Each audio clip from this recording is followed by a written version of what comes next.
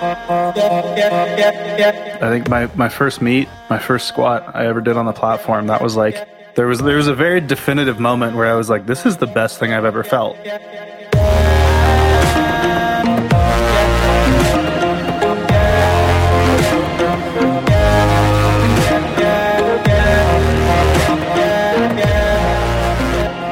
Welcome back, everybody, to the Clinical Athlete Unnamed podcast. That's right, Bryce. You're on an unnamed show as of yet.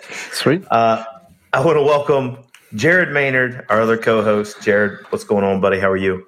I'm doing fantastic. Having a great day. Excited for this conversation. Jealous of the hair that is not on my head.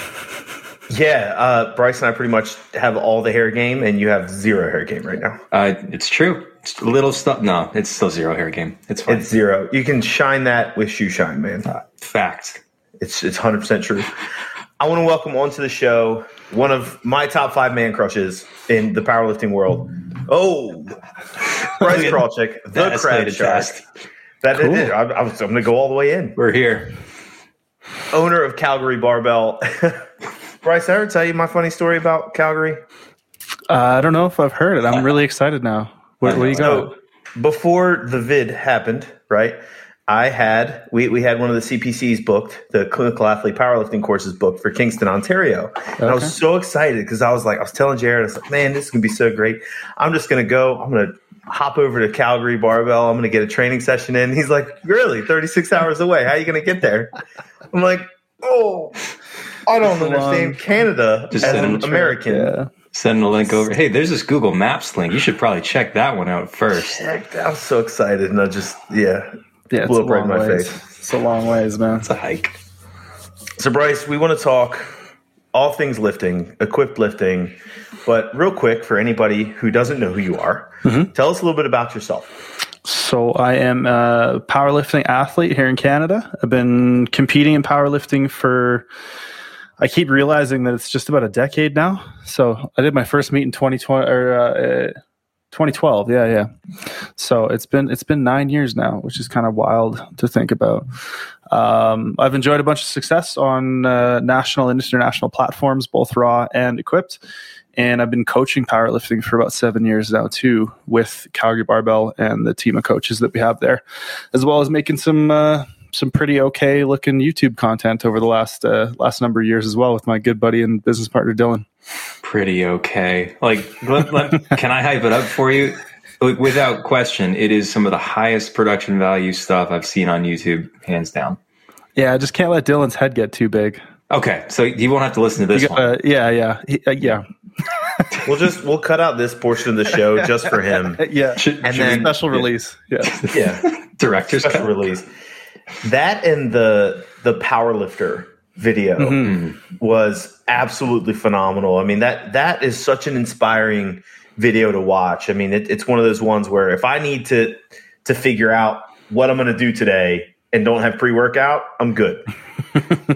That was a lot of fun. We got a grant from TELUS for making the documentary, and it was really cool for me to kind of go through that and really delve into why I do this, and I think a lot of people can hopefully connect with that and kind of see some of those same reasonings and motivations for why they keep going to the gym, and especially when motivation wanes and we're all locked down and there's no meets and stuff. I think maybe it's especially relevant. So yeah, it's a cool one to look back on. You know what? We have a loose structure for these shows, but I can't help myself when I see an opportunity to present itself.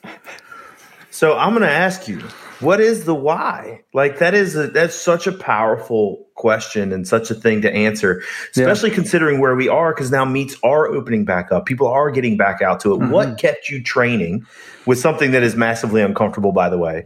Training is not always the easiest thing in the world. What kept you going? What is it, that why for Bryce?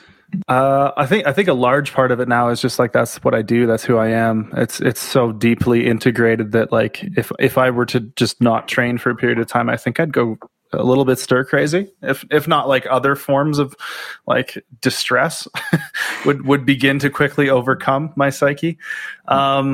But a lot of it for me was, when I first got into it, one of the things that attracted me to it so much was the amount of agency that you have over your own progress. Like obviously there's anything you do, there's going to be circumstances and things that are outside of your control. And I think that's an important thing to start realizing as you get further and further into lifting. But certainly more than, I was playing in bands before, and it was like, well, does the right person like your sound the one time they hear you? If so, you can kind of climb the ladder and make the right connections and stuff. But with lifting, like if you want to squat more, you just work harder and you rest harder and you sleep harder and you eat harder, and you can really see that input to output. And that, I think, was something that I really latched onto, was that I was kind of in control of my own destiny in this, sort of small subsect of my life. So that was definitely one of the things. And then very quickly, the community and the people that I met sort of along the way and throughout the journey became a real big sort of attractor for me. So I'm lucky and fortunate enough to have a lot of really good friends because of powerlifting, and people that I can talk shop with and make fun of and have internet banter with, and all kinds of things like that because of powerlifting that, I might not have had the chance to meet or interact with without it. So it's there's a lot of reasons why at this point. Just to that last point, do you remember Conrad Davies by any chance? That name sounds super familiar. Yeah, it's a friend of mine. He's out here in the Niagara region. He and his family opened up a brewery, but we used to live in Peterborough and train together and that sort of thing. So he went out to, when it would have been, I can't remember if it was Nationals or it must have been Nationals somewhere, maybe out in Calgary. But he told me the story when he got back about how he asked, or he was taking a photo for you or using your phone for some reason, and your phone didn't have a case, and he dropped it. Oh, really? And he was like, yeah, he's like, and he just looked at you apparently and said, "Please don't eat me." I feel like I've had interactions like that a number of times where people are like, "Oh, like is this guy going to go crazy?" But I'm really not that kind of guy. So it seemed like it, but I don't think I've ever. I mean, knock on wood, but I don't think I've ever broken a phone screen or anything. So it was okay, man. This is awesome, Conrad. You can relax now. Years later, I'm not coming for you. So what you said about having agency over your own destiny, that resonates with what got me into powerlifting. Mm-hmm. Way back when. I'm trying to remember from the powerlifter. Were you a team sports guy growing up, going through school? Yeah, so. Yeah, like at least at a casual level. I played baseball when I was really young. I played soccer for a bunch of years. So I was always kind of involved in something, but I don't know that it ever was as all-consuming as it became when I first started kind of falling in love with lifting weights. Right. Yeah, I played football in high school, and I definitely wasn't a great player, but I really enjoyed it for the time. And it's one of those things where I enjoyed it. I think it was a good and necessary chapter for me, but then getting into lifting weights generally, and then powerlifting in particular, having that sport that I could do and kind of be that lone wolf, I think it just really works. It works with my general disposition where I've got no issue training by myself, but I also really enjoy being in an environment with other people who are like-minded or training for something similar, be it powerlifting or otherwise. And that community took me by surprise. And that seems to be what I hear from a lot of people when they get into it, where they don't necessarily expect it to be as welcoming as it is. Yeah, definitely. But it's wild. I think my first meet, my first squat I ever did on the platform, that was like, there was a very definitive moment where I was like, this is the best thing I've ever felt. Where like, there were probably, it was 2012 and it was a tiny little local meet in a gym underneath a mall. It's amazing. So it was like it wasn't like a big public thing. There were probably as many people behind the curtain in the staging area, as many lifters as there were people in the audience, because everybody's like mom and grandma and partner came. And I just remember like hearing everybody behind the curtain like blowing up with applause when I got white lights on my first squat. And I was like, wait, I thought I was competing like against you guys. Is that not how this works? And everybody was like, yeah, no, it's so sick. And like, just super, super supportive. So that was definitely a part of it for me as well. My very first meet, I actually still have friends from years ago that competed in the same weight class, and we all keep track of each other. Like I've never really thought of the community is not something that's that well knit together. And it's so crazy. You go to nationals, you go to these bigger meets. And yeah, I mean, we've all heard the stories of USAW nationals where everybody's like cutting eyes at each other. But you go to primetime, you go to the Arnold, you go to that stuff. There's definitely competition, but you can share plates and share a platform and warm up together and talk shit and have fun and still do your thing. And it's such an interesting community, even at the highest levels. Yeah, that the support is there. Because, like, I'll be honest with you guys, this is something my training partners and I talk about all the time. You got to give respect to somebody that's going to get underneath something that can instantaneously kill them. You know what I mean? Like, there's a difference. There's something about that, and that's any sport. But yeah, the community is unbelievable. Yeah, I think once you've like experienced enough of it yourself, you kind of just assume that anybody who's been doing it for a long time has experienced very, very similar things. And I think there's kind of a shared bond that's just like implied, you know, you're like, oh, how long have you been lifting? They're like, well, I've been competing like 6, 7 or 8 years, or even 3 years or 1 year or whatever. But a lot of the times, especially if you've been around for a while, it's like, oh, so you know, like, yeah, you know it, you know what it is and how it goes then. Well, and that's, go ahead, Jared. I was just going to say, it becomes the gif of the slight nod, the quick one, where you know. Well, and that's for me, you almost, I look at somebody like Mike Teixeira, he's like a sage, right? But the thing is, like, he's down to earth. You can talk to him about anything, really. Yeah. But the longer you're in the sport, the more that becomes so much more consistent with, like, I know what you've been through. I know how uncomfortable it is. I know the ebbs and flows. I don't care what system you train in anymore. I don't care. You want to argue about volume or intensity or whatever. That's fine, whatever. But I know we're all going to go through the same things. And that is the bond. It doesn't matter. But I've talked to Matt and Susie Aguirre a lot, and I've asked Matt especially about like different systems and how he's always kind of managed discussions. And he's like, look, if you do this long enough, the differences are so small. The reason people are arguing about them is just ridiculous. Just lift, train, buy into what it is that you're doing, train hard, keep lifting, stay healthy, and just enjoy it for what it is. Yeah. So that's really what it boils down to. Right? That leads me to clear up a little bit of internet discussion that you're just giving away the equipment. You're not going to do it anymore. I messaged you the other day and I was like, at least do like a Viking burial for this stuff. Like, float it out into the river, set it on fire, or like do the whole thing. Well, I mean, I had a guy ask me, he's like, hey man, can I buy your old shirt? I was like, no. I'm not getting rid of my stuff. Like, I've talked to a few people. Like, I don't know. I think I've gone through a period now where I've been training raw long enough and looking at my old raw total, and I'm kind of like, oh man, like I could do a lot better than that right now. Like, my raw total needs some updating. But if Worlds happens and World Games is like, if that whole process is still as it would be, you know, if the world was normal, then I'm not going to like say now that I'm not going to do that. And at no point was I like, oh yeah, I can't lift equipped anymore. You know, I'm lucky enough to work with. So interestingly enough, you said there's some people from your weight class that were in your first meet that you still, you know, keep up with.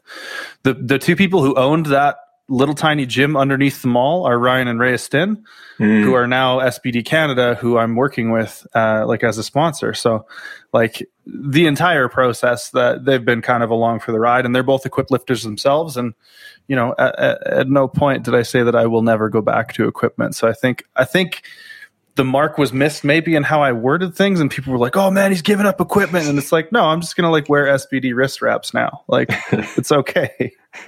It's all right, guys. Just changing my style a little bit. Yeah, it's all right. Are you saying the internet took things out of proportion and needs to calm down? No, I would never say that. Okay, great. Just so we're clear. How much of the internet do you want to descend on? You don't poke the internet. Yeah. I'm just trying to see how far we're going here. Yeah, it's terrifying. So that actually brings up a good point. Like, you talking about updating your raw total. I'm a big proponent of basically participating in the entire sport. that raw and equipped lifting are still powerlifting. And there does seem to, I think it's getting better, but there used to be this huge wedge between both sides. Yeah. I think they build each other. Yeah, I mean, like if you take the strongest people raw and you put them in equipment, they're going to be pretty friggin' strong. You take the strongest people in equipment, you take their equipment off, they're going to be pretty friggin' strong. Like, I don't understand. It makes too much sense, Bryce. For an equipped lifter, it's not like you don't do any raw training. The majority of your training is still raw. You know what I mean? You're just in your equipment once a week. And like once a week is high frequency. People look at me for getting in my equipment once a week and be like, you're crazy. You can't do that every week. So it's like going rate is what, every other week or every third week or something like that, you're in equipment. So what are you doing the rest of the time? You're training raw anyways. I don't know, man. It doesn't seem all that different to me. Well, and it gives you so much room. So, in our last episode in the main podcast, we talked about your hip. Mm-hmm.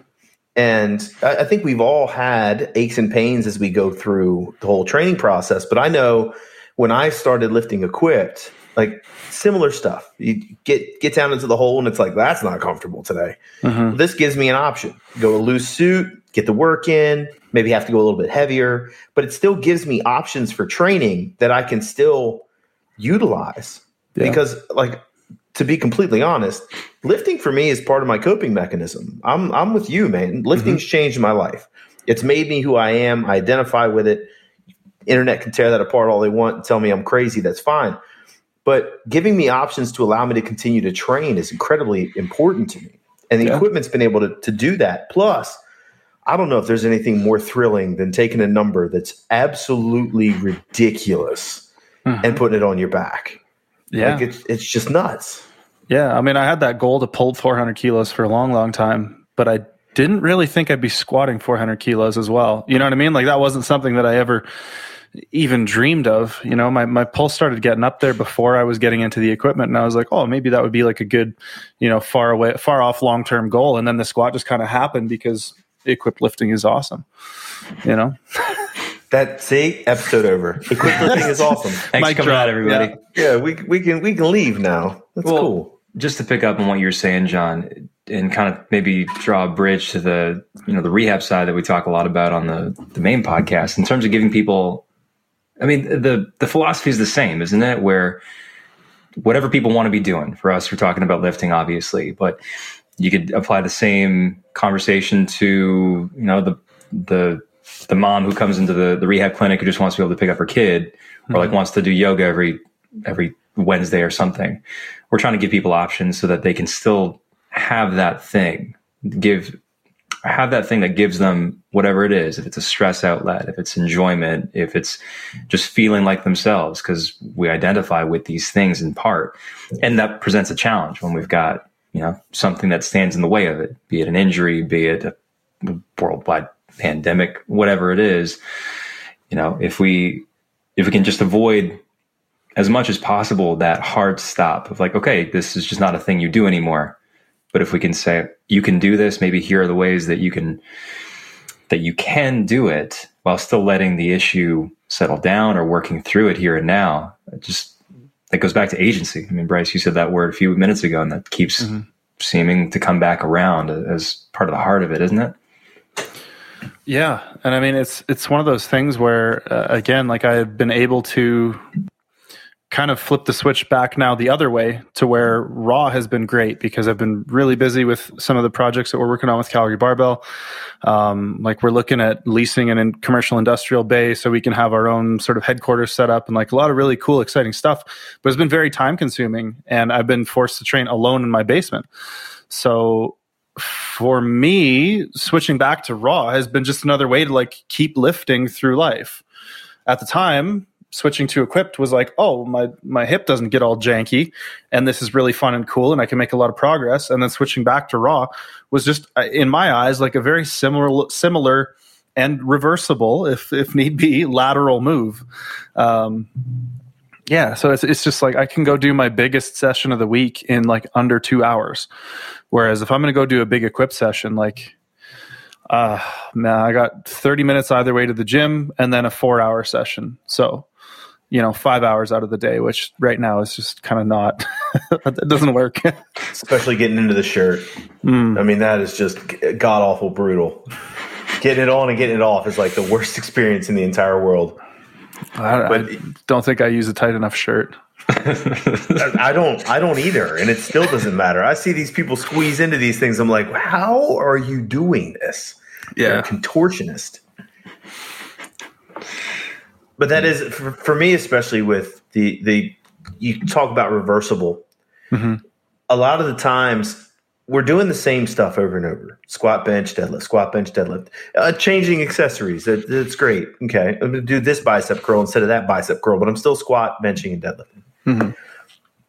That reversibility, that understanding that you can take the equipment off and still make progress, put the equipment back on and make progress. It keeps things, at least from a entertaining standpoint, a little bit easier to swallow. Like it keeps it interesting. You can take and put the suit on and have just like a crazy squat session and feel really good about it, or test an AMRAP with squats or with raw squats and feel good about it. It keeps that entertainment value up. Do you feel like being able to flip back and forth will actually help your longevity in the sport? 100%. Like I think one of the most motivating and fun things to do is hit a PR. And if you now have like two very different sort of schools of lifting where you can go hit PRs, like I could go hit a shirted bench PR if my raw bench is stalling out and I want to lift equipped.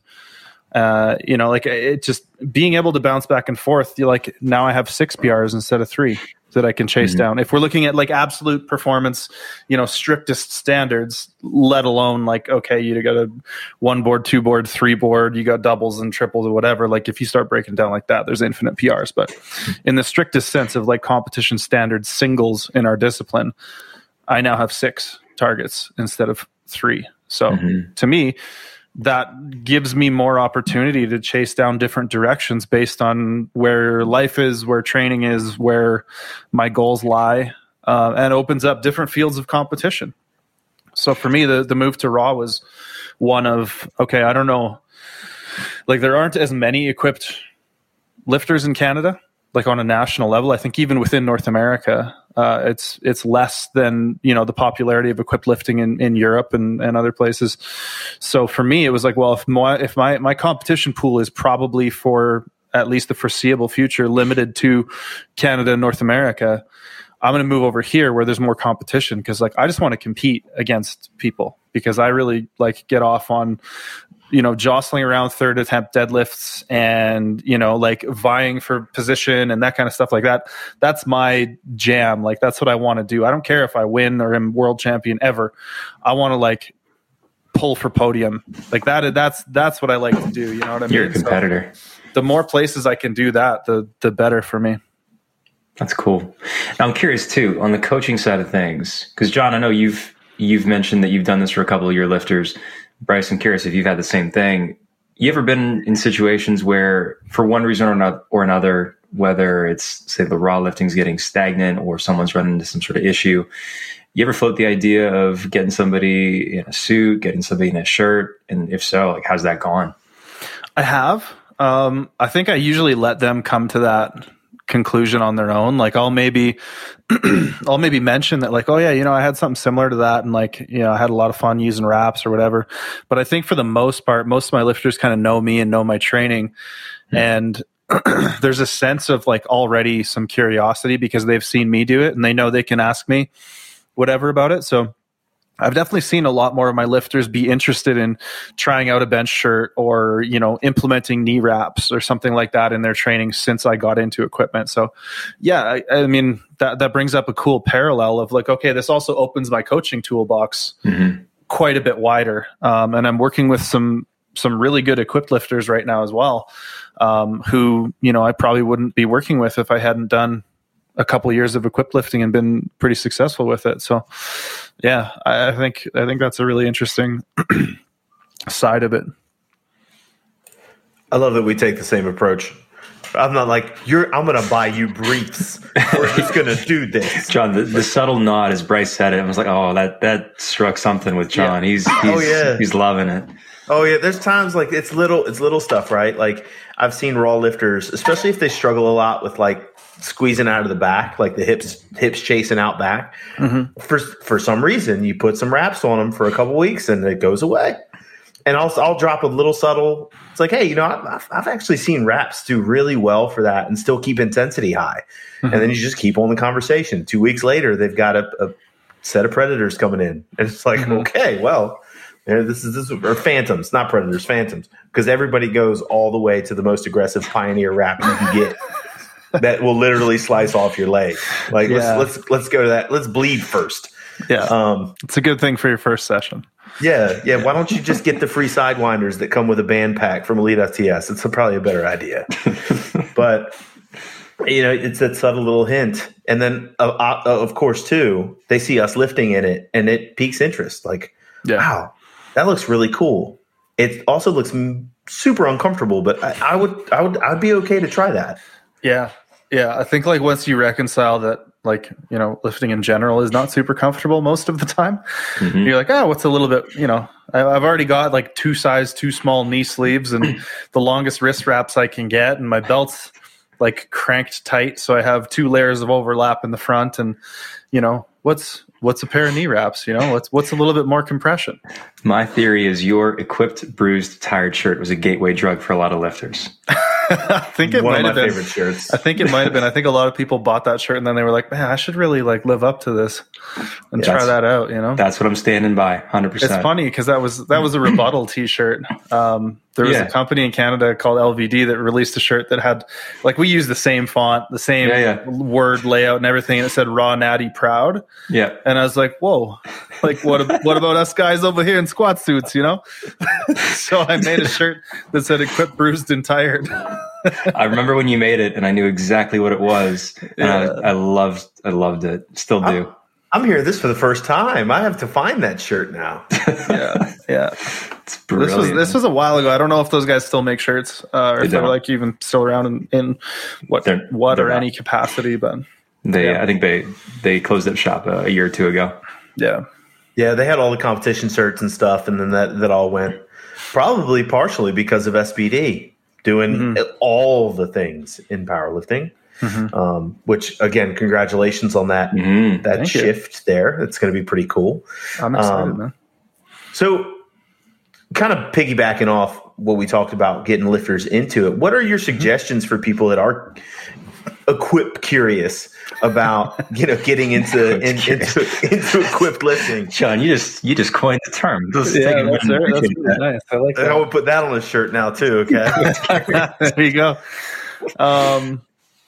I think the biggest things are just finding like other ways to overload first and be like, okay, let's try knee wraps. Let's try like a slingshot. Let's try some of this other stuff. Let's try some reverse bands, whatever, because not everybody wants to or has access to equipment, and not everybody wants to buy a shirt to try a shirt out.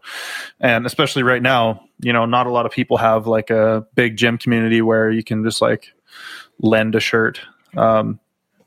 But I mean, that would be obviously I think the more ideal way to try things out is like find somebody around your size who has something, get together with 4 or 5 of your good training partners and be like, okay, I'm going to try this thing out this day, and I mean, obviously talk to your coach and find an intelligent way to put it into your program or whatever. But I don't know. I think my first time in the shirt, I just like threw on a shirt that was, I think it was a straight sleeve and it felt terrible. And I was just like dumping the bar and it was so tight. Like I couldn't tell if I had touched my chest or not. But it was 40 or 50 pounds more than I'd ever bench pressed before. So I was like, oh, this is kind of cool. I think I might like this. Actually, my very first equipped experience was getting into a multiply deadlift suit. And it was only multiply because it had the Velcro straps. But I did them up to like full tightness. And I was still a conventional puller at the time.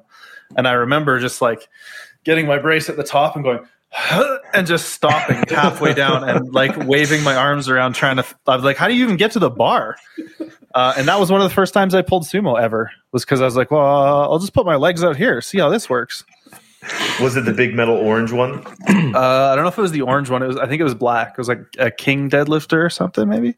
Yeah, all the strongman competitors use the bright, like hunter orange, and just that super bright color. And those are the ones I see the most often with the straps. But man, that's an experience in and of itself. I just like that we got the Batman Begins version of Bryce and the sumo pull. Like that, this feels significant here. Yeah. Recap that day for us now, Bryce. What is it? Someone cue up the Christopher Nolan soundtrack. Here we go. Yeah. Back in the day.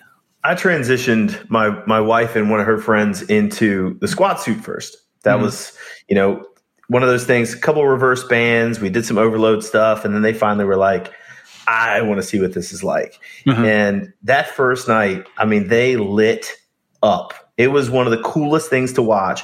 And both of them were in a point where it was like, lifting, we're enjoying it. It's cool. We're seeing progress. But like ever since then, implementing that tool, gradually bringing some of those bigger numbers in, I mean, it's lit such a fire. And same kind of thing you're talking about where they come in, now they've got 6 PRs to look at. They've got, throw a lot of people still pull in squat suits, right? When they're first starting out. So put the squat suit on, straps down, get a good sumo pull today. Like it's a way to get a win. Jared and I talk so much about getting wins in training. And this is just a way to do it. Yeah, absolutely, man. I was coaching a guy from like northern Alberta, which he probably lived like 5 or 6 hours away. And this was years and years ago. And I remember he came down and was like, I really want to try a squat suit. So we got him in a squat suit one day. We had him try it out. He had a blast and like just walked out of the gym grinning ear to ear. And then 2 years ago, like 2019 Dubai Worlds, he ended up going to Worlds on the equipped team for Canada.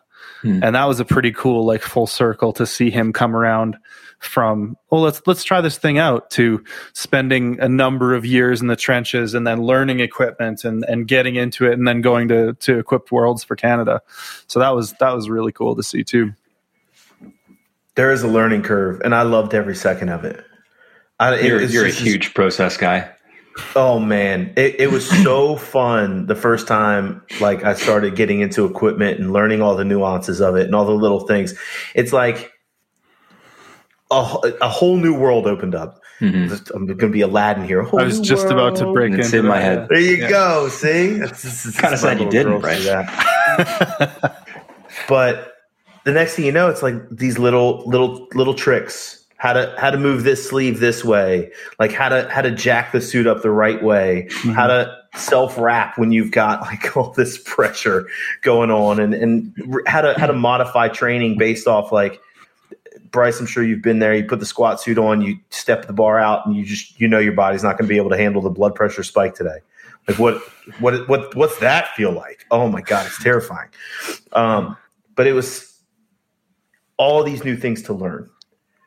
And even for a guy who's been doing it for a long time, it was so much fun, and it's so cool to experience that again. I felt like a complete newbie all over again. Well, just that there, like that's an interesting thing. And I know you, John, like you love the process, right? And I'm a big process guy.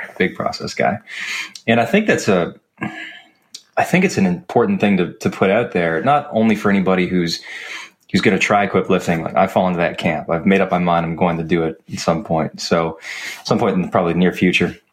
John, your brainwashing's worked. You got 2 guys. I mean, we're just talking subtle. It's subtle, but it works. He's a big long game guy too.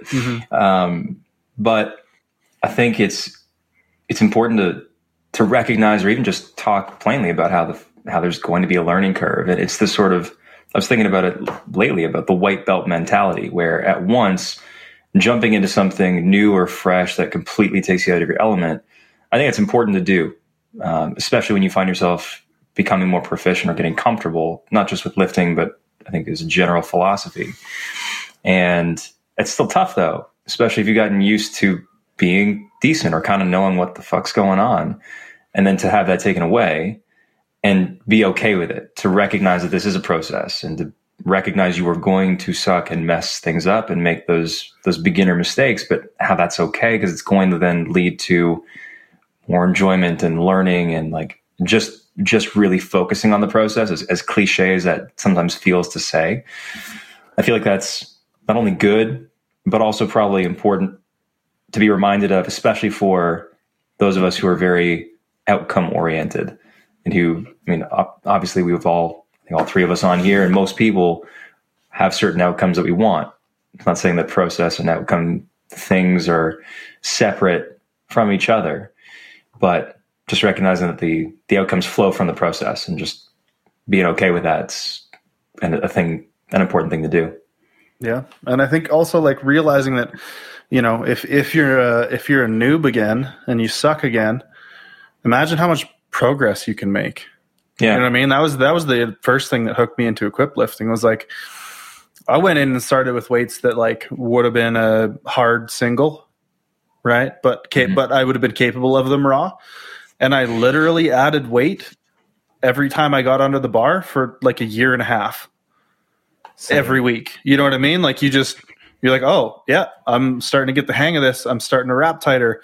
I'm starting to, adapt to that strength curve where my top end strength now in the squat is that much greater because I can understand how to rely on that little bit of support from the suit and those kinds of things. I wasn't quite as fortunate with the bench, still chipping away at that one, but the squat for sure was just like, yeah, it was just like a linear progression on the squat again, which was like intoxicating. And such a confidence builder.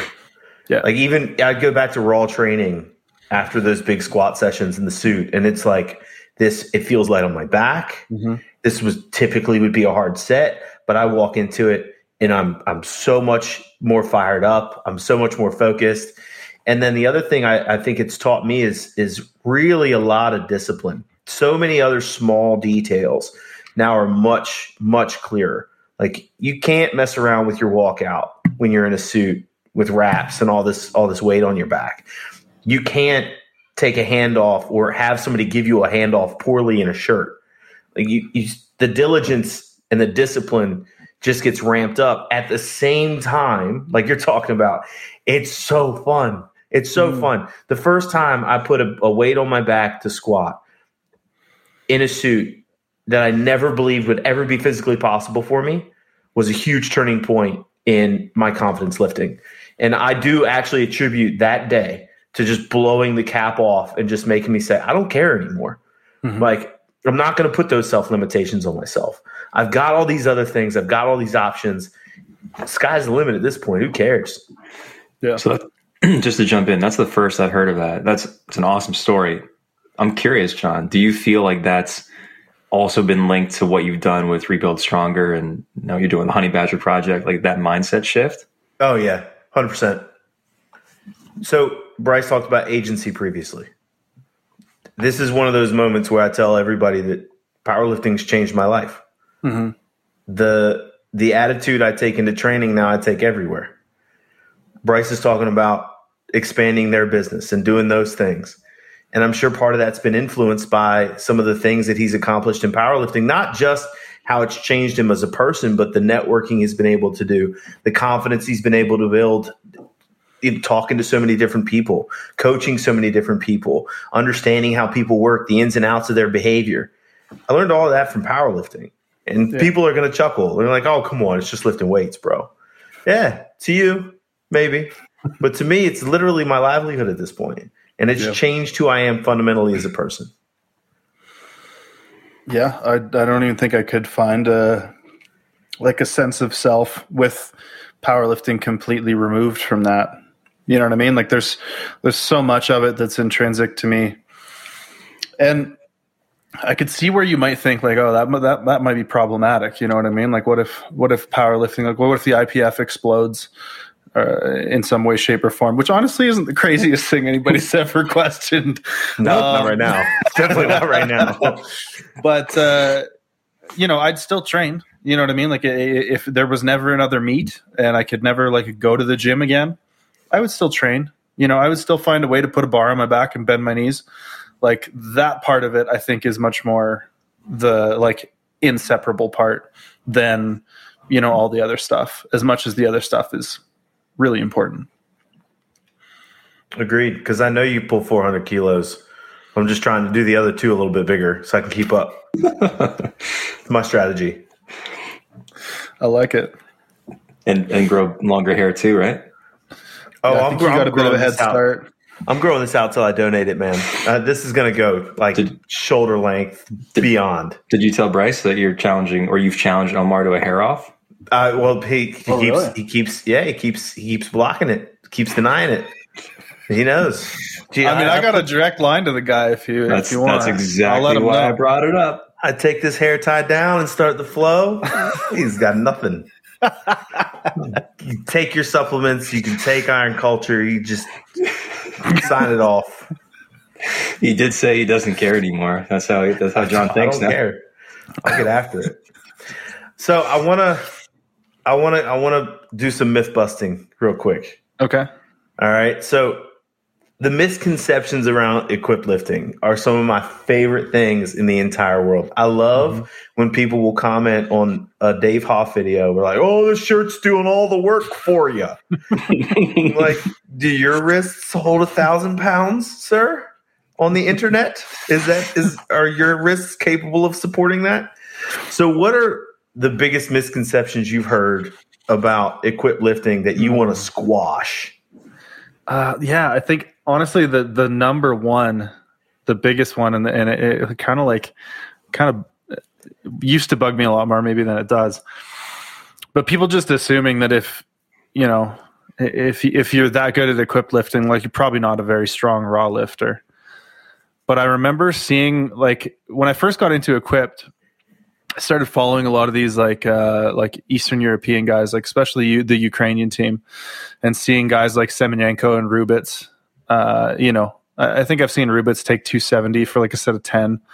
I saw Semenyenko squat like 400 plus for a double, and this was like maybe raw with wraps. And it's like, man, you telling me you take these guys and you put them at IPF Worlds, they're not going to medal? You know what I mean? Like, there's no way. There's no way. They just like prefer to do equipped for whatever reason. And I think you're seeing more of that now, where you're going to start seeing these countries and powerlifting clubs that are putting up these incredible equipped lifters just being like, I'll do a raw year, and come out and just smoke people.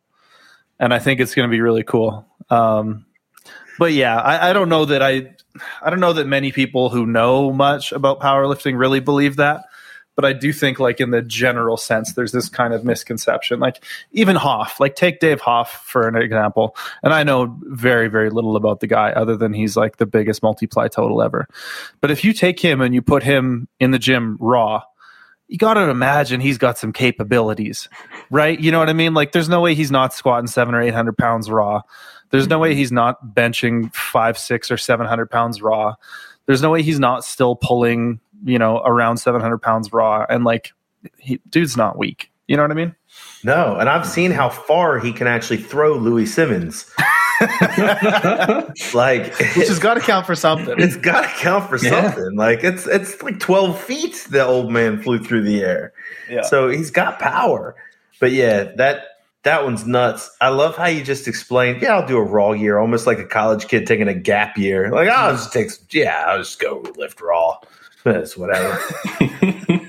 Well, and I think that's like another sort of common way of thinking for, cultures, countries that prioritize equipped lifting is like, raw lifting is training and equipped lifting is competing.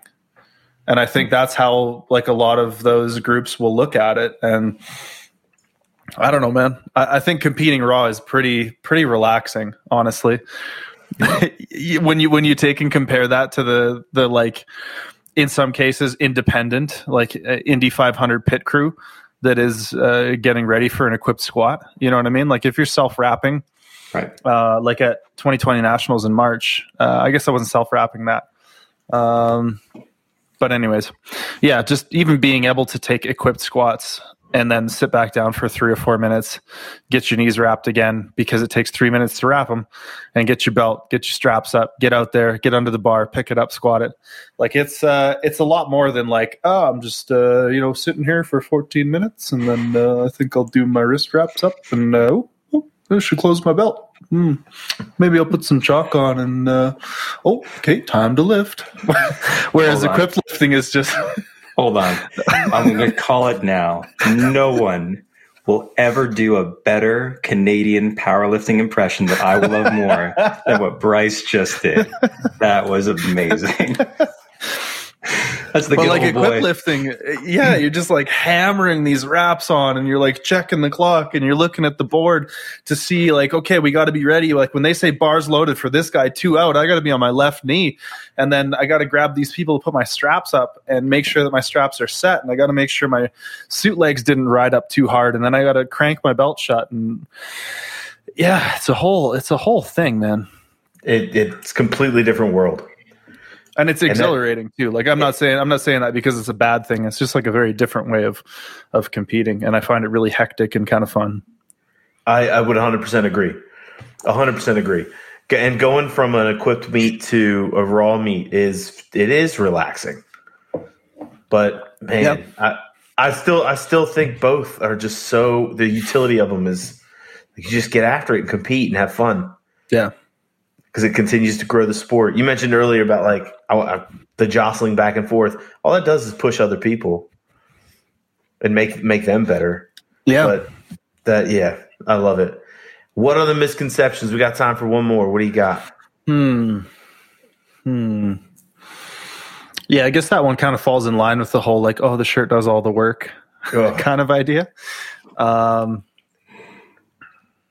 I think the other maybe weird misconception is like people assume that the training is just like crazy, like that there's just something else that isn't powerlifting that equipped lifters do.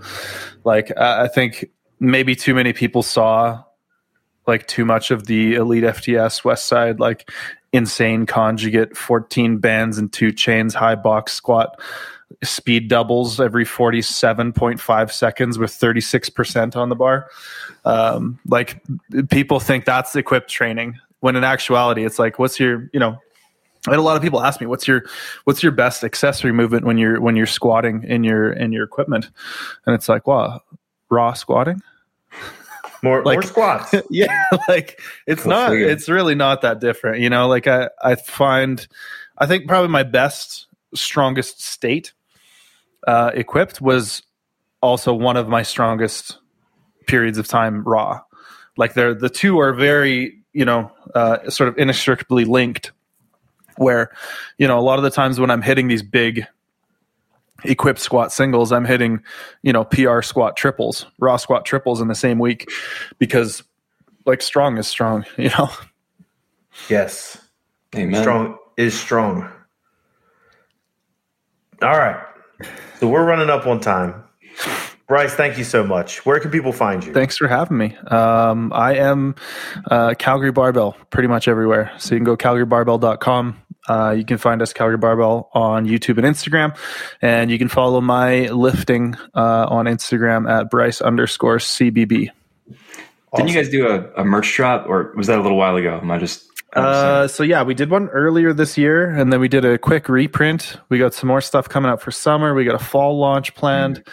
We got lots of really cool stuff coming. This is actually one of the shirts. Believe it or not. Oh, yeah, that looks sharp. Where do I get the Calgary Barbell Tutu? Those, I believe, were burned. Oh, they're special edition? Those got to the Viking funeral. Oh, they get a Viking funeral. I don't know. Actually, I think Dylan's found a pair of wings in his house recently and was like, "Hey, dude, remember these?" Please put them back on for an Instagram video. We'll see.